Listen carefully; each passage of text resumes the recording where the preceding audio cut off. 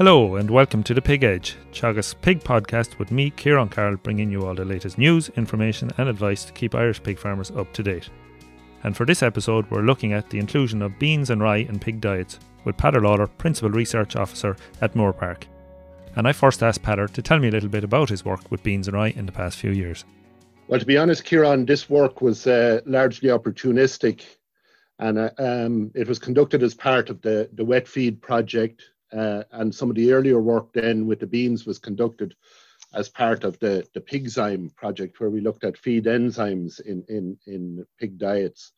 And just maybe to qualify that this work was done with grow finisher pigs, so pigs from about 30 kilos up to around about 115, 120 kilos. And I say it was opportunistic because we hadn't planned particularly on doing this type of work.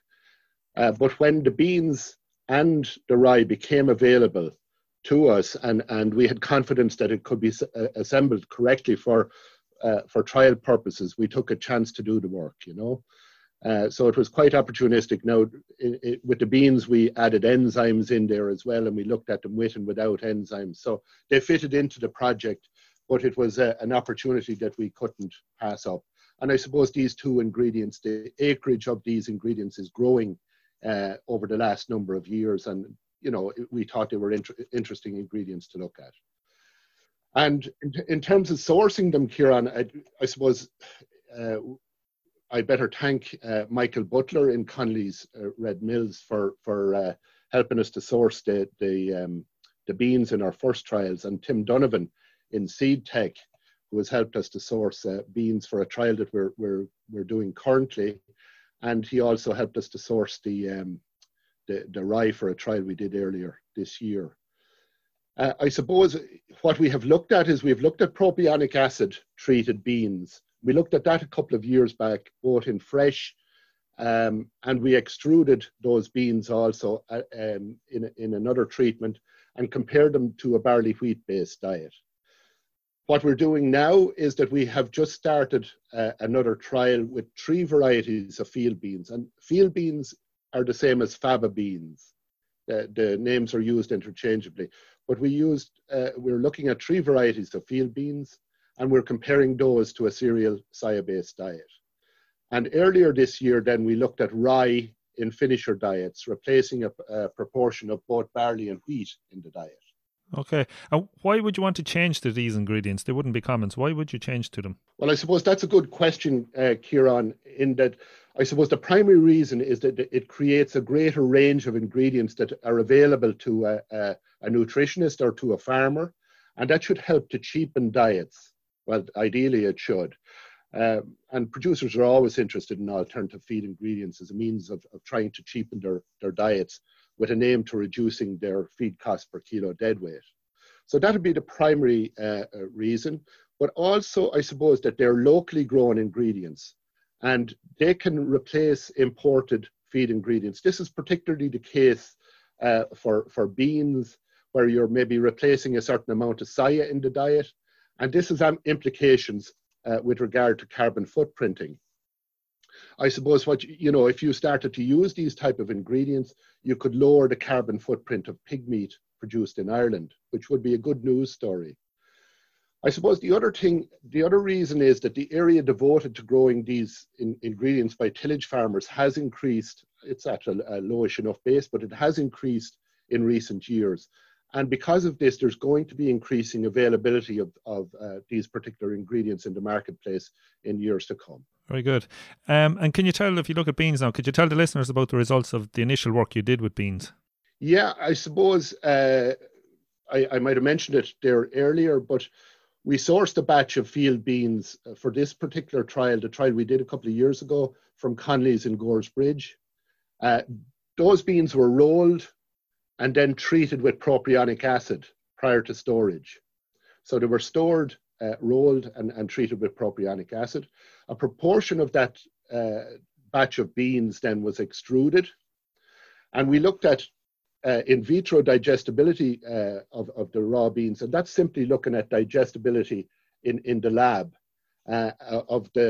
We looked at that on the raw beans and on the extruded beans, and we determined the digestible energy and the digestible crude protein of the raw and extruded beans when we put the beans through live pigs, right?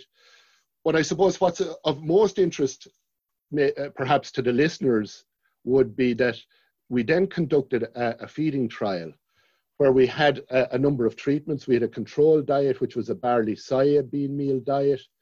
We had a 40% raw field bean diet, and we had a 40% extruded field bean diet. I suppose what we found then was that we had some changes in the digestibility of the beans when they were extruded. But it's important to note that this wasn't reflected in the animal performance, in the pig performance, how they grew.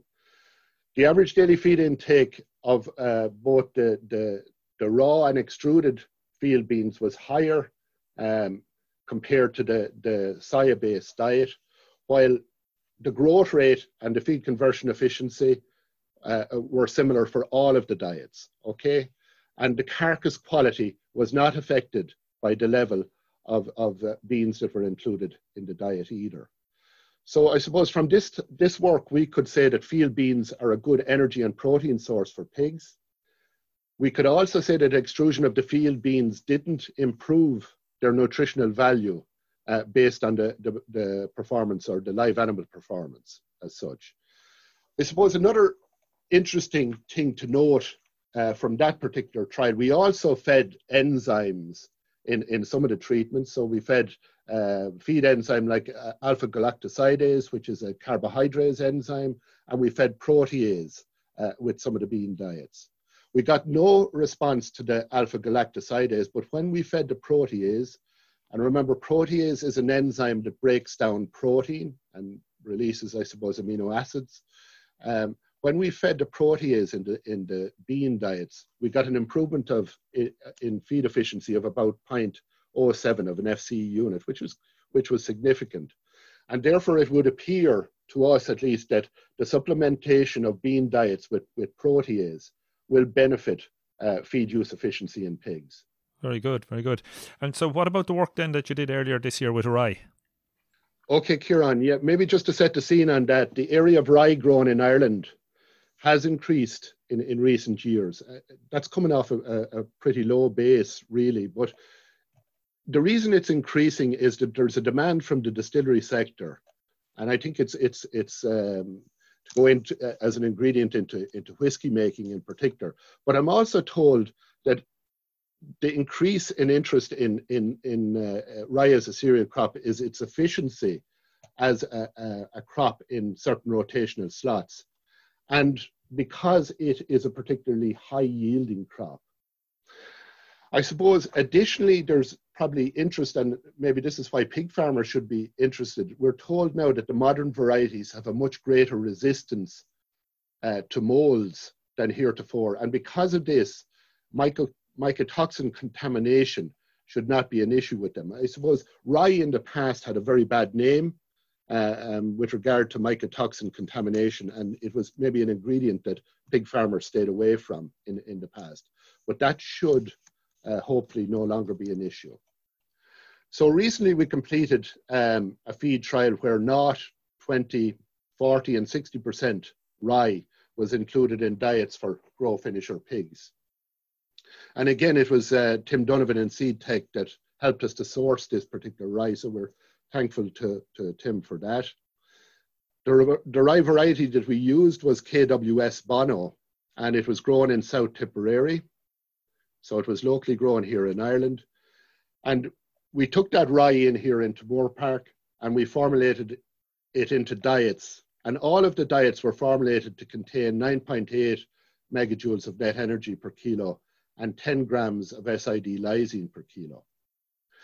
When we were purchasing the rye, okay, there was no sort of price in the marketplace for rye at the time.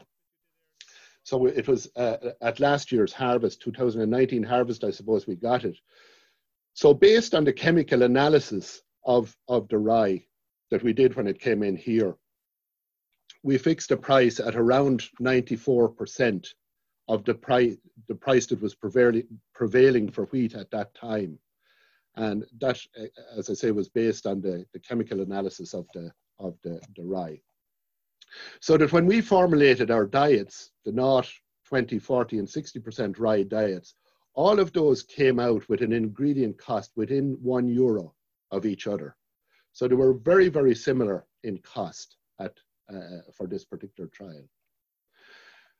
The trial lasted 11 weeks, and during this time, pigs were provided with ad libitum access to feed, which would be normal. They were fed on the short trough wet feed system. And the health of the pigs and their growth performance was excellent during the trial, which was important in the first place. Average daily gain, average daily feed intake and feed conversion efficiency weren't affected by treatment when calculated on a normal live weight basis. However, when we looked at the carcass weight of the pigs at slaughter, this was 1.5 kilos less for the rye-fed pigs, regardless of whether we fed 20, 40, or 60% rye. So we looked at, in this instance then, we looked at carcass average daily gain. And when we looked at carcass average daily gain, it was about 20 grams per day lower for rye-fed pigs, regardless of the quantity of rye that was fed in the diet. Lean meat percentage wasn't affected by inclusion of rye at any level in the diet. So that was a good news story. So we had maybe a slightly reduced carcass average daily gain of about 20 grams per day. I suppose from that particular trial, what we concluded was that rye inclusion up to about 60% in the diet yielded excellent growth in grow finisher pigs. We had growths here 1,150 grams a day. And it can be considered a safe feed ingredient for use in pig diets. However, I suppose what is most important is what is the value of the rye to a pig farmer. And I suppose in terms of price, you should look at the price of wheat. And if you have rye available to you, the price of that rye needs to be at least 94% of the price of wheat. So it should be lower than 94% of the price of wheat that's prevailing at any given time. And its value, I suppose, the value of the rye, it's intermediate between that of wheat and barley, and it's probably closer to that of barley than wheat. Very good. And have you further work planned for beans and rye? Yeah, Kieran, we had planned to do some digestibility work with the rye earlier this year, but because the work was planned for back in March, when this first COVID restriction came in, we had to suspend that because it's quite labor intensive work doing total collections and that sort of thing. So, but we still have some of this rye in storage, and as soon as we have the capacity to do this type of work, I'd love to be able to get it done, because it would be able to tell us the full story. And this what it would do was it would give us a digestible energy value for the rye, for Irish grown rye, and it would give us an indication of the protein digestibility of Irish grown rye. I suppose likewise, going back maybe to the beans, I noticed in the last year or so there's a growing interest in field beans again within the feed sector, and from tillage farmers also. And this interest is coming from this carbon footprinting perspective, that you have a locally grown feed ingredient that goes into cattle and pig diets, and it's reducing our carbon footprint. So we've sourced this year, from this year's harvest, 3 varieties of field beans, again thanks to Seed Tech. 2 of those varieties were Lynx. The first was Lynx, and that's a commonly grown variety in the country. The second one is Victus, not so commonly grown in Ireland, but this particular variety was grown in Ireland this year. And it's a low visine, convisine variety. And I suppose visine and convisine, they're not particularly important in terms of pigs, but they are important in humans. And they're anti-nutritional factors, particularly in humans that don't express an enzyme to break down these products. And you can end up, or humans can end up with a condition called flavism. anyway, we're looking at Victus, which is low vicine and convicine. And the third variety we're looking at was grown in Germany. It's called Toffen. It's a zero tannin variety. As I say, it was grown in Germany. It's interesting that we're looking at a zero tannin variety because the anti-nutritional factors that are contained within beans, of those, tannins are probably the most problematic with pigs. And it'll be interesting just to see how that compares to the other varieties when we put it through the pigs in Moore Park. So we're now about 2 weeks into a trial where each of these varieties are included at 40% inclusion levels in the diet. We went with 40% because 40% worked out quite well for us in previous trials, and we were able to replace all of the soya in the diet by including 40% of beans in the diet. And we're comparing those diets with a cereal soya diet. And this information, I suppose, is important because it can help us to supplement the earlier work that we did with the field beans in finisher pig diets, where we had excellent performance from feeding beans. Very good. And if we look at the value, compared to wheat and soya, what's the comparative value of rye and beans? I suppose for rye, we touched on it earlier. It's quite easy to answer that because rye substitutes in the diet for wheat and barley, right? And from our work, the comparative value was sort of intermediate between that of wheat and barley, being closer to that of barley. Relative to wheat, its value, as we said, is less than 94%. If you're getting it at less than 94% the value of wheat, then it may be economic to put it into your diet, right? For field beans, it's a little bit more difficult because the field beans don't substitute alone for the soya. They also substitute for cereals in the diet because remember the protein in field beans is nowhere near as high. It's only half the level that is in soya. So it substitutes for both cereal and soya. And that's what makes it problematic to put a value on it. It would be best maybe to look at the current price relative to barley and soya when you're formulating a diet. We'd have to really work this one out, but what I was thinking is, and this is something that's planned, that what we might do is put together a calculator and put that up on the Teagasc website. It's a fairly simple calculator that you can use for maybe any feed ingredient so that you can get the relative values of these alternative ingredients. And those values would be given in euros, so that if you had the price of barley and soya, you knew the lysine content and the energy content of your ingredient, then you could put a monetary value on that. In other words, if the calculated value for the ingredient that you're interested in is higher than the price that it may be that you can get that ingredient for on the marketplace, then it would be worth including that alternative ingredient in the diet. So I think that's something that we'll try to do over the next while, is put that calculator on the Teagasc site. Excellent. Yeah, that's a great idea. And in terms of supplementation, do beans and rye, do they need any extra supplementation in the diet? Kieran, that's a very good question, and I suppose it's important. You know, with any change in ingredients in a diet, there always needs to be a reformulation of the balancer or the premix for that's incorporated into the diet.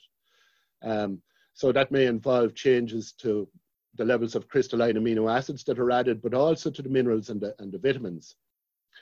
And I suppose you can't overemphasize the importance of notifying premix suppliers, your nutritionist, when you are going to change an ingredient or number of ingredients that are going into your diet.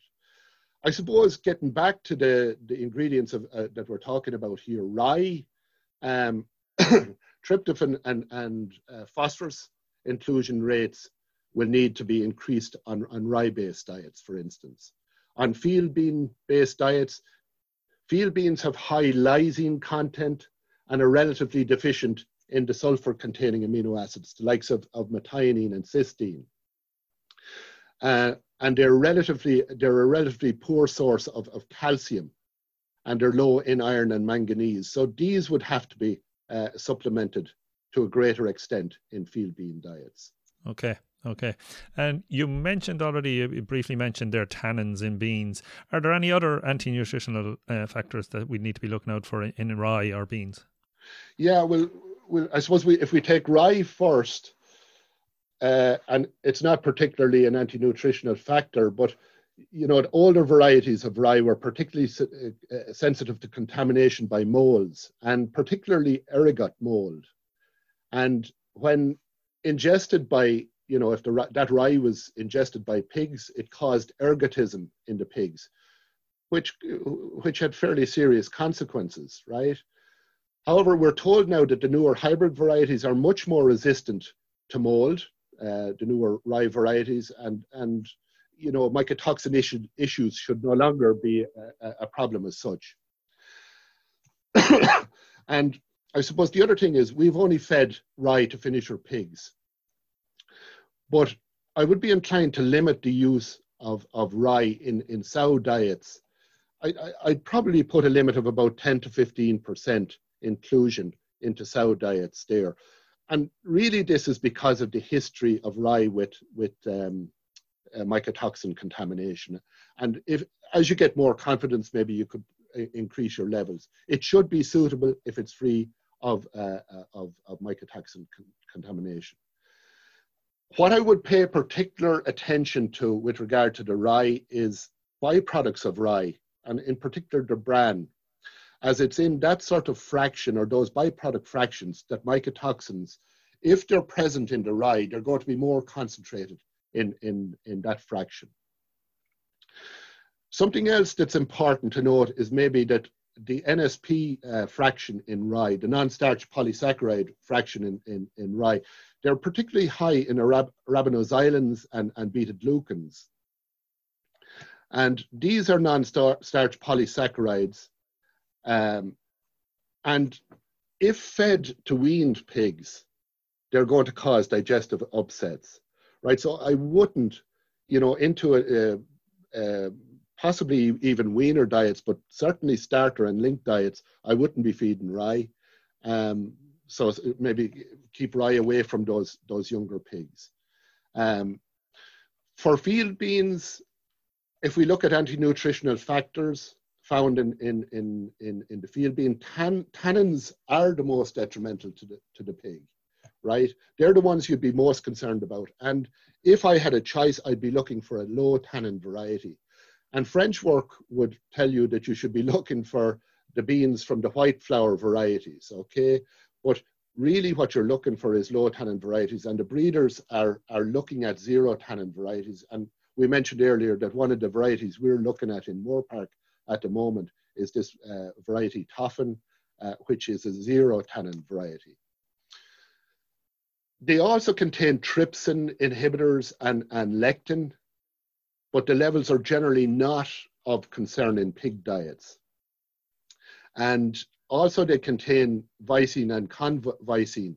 And I mentioned those earlier. They're probably anti-nutritional factors that are important in humans, but they don't seem to have a huge effect on protein or energy digestibility in pigs or in terms of pig growth. So really with regard to the beans, it's the tannins I'd be most concerned about, and I would be looking for a zero tannin or a low tannin variety at least. Okay, and you kind of mentioned there about not feeding certain products to weaners or young pigs or things like that. So maybe just in summary, would you give us, what ages of pigs you would feed these and at what levels? I suppose maybe to qualify the answer, first of all, the work that we've done has solely been on in finisher pig diets. So pigs ranging from 30 kilos up to 115, 120 kilos. But I suppose having said that, if we take the rye first, based on our results, I'd be happy enough to include rye in the diet of finisher pigs up to an inclusion rate of 60% of the diet. I would be inclined to limit the inclusion of rye into sow diets to about 10 to 15%, just because of the history that rye has with mycotoxins. And this is me being very, very conservative here. But you could put that 10 or 15% in, and if there's no problem, you could increase your levels thereafter. But just to be safe, I would put a limit at the start of 10 to 15. I wouldn't include rye at all in diets for weaned pigs, but I might include up to about 30% rye in grower diets, for instance. If we take the field beans then, based on our results again, I'd be happy to feed propionic acid treated beans up to about 40% inclusion in the diet to finisher pigs, right? Because that's what we've done, and it worked fine, and they performed as well as pigs fed cereal-based diets and cereal soya-based diets. I suppose a safe inclusion level in grower diets might be around 20% inclusion of field beans.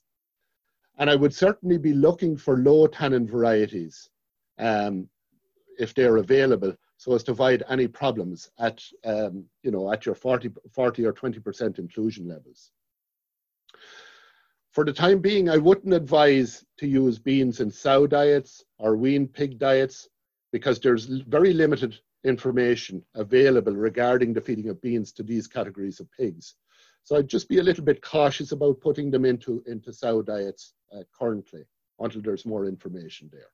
Excellent. Good. Some really informative information and from your research there, Peter. And just to finish up then, how readily available are these ingredients, beans and rye, in the marketplace presently?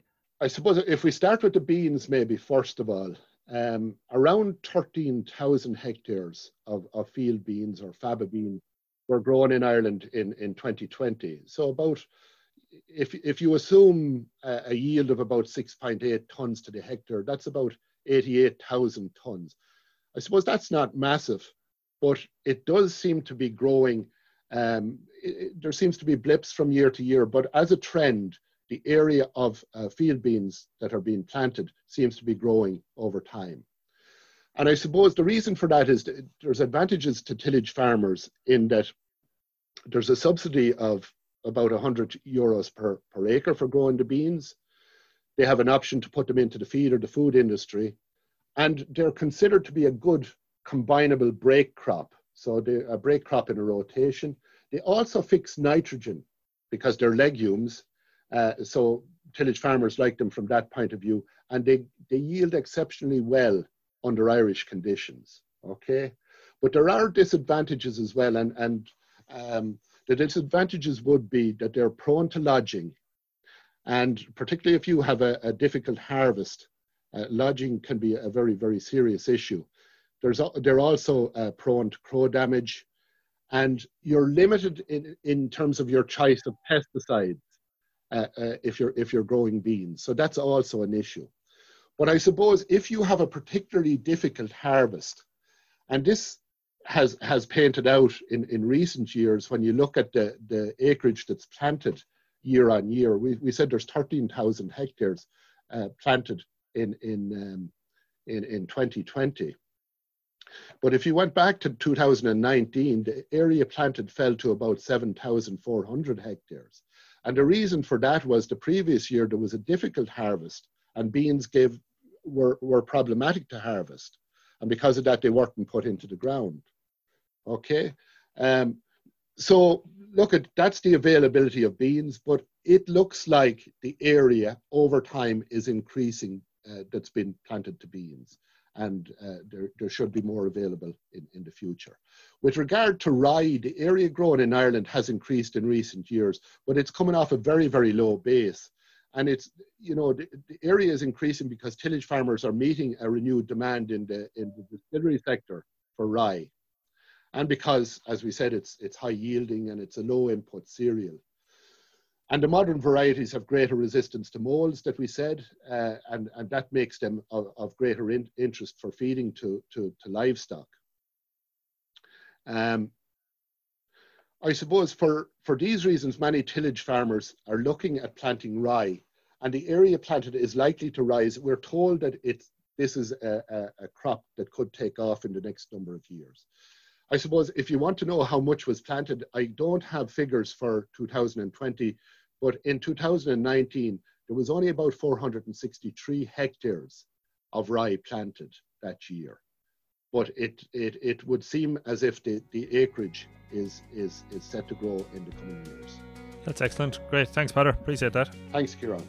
That's it for the latest episode of The Pig Edge, and my thanks to Peadar Lawler for joining me on the show.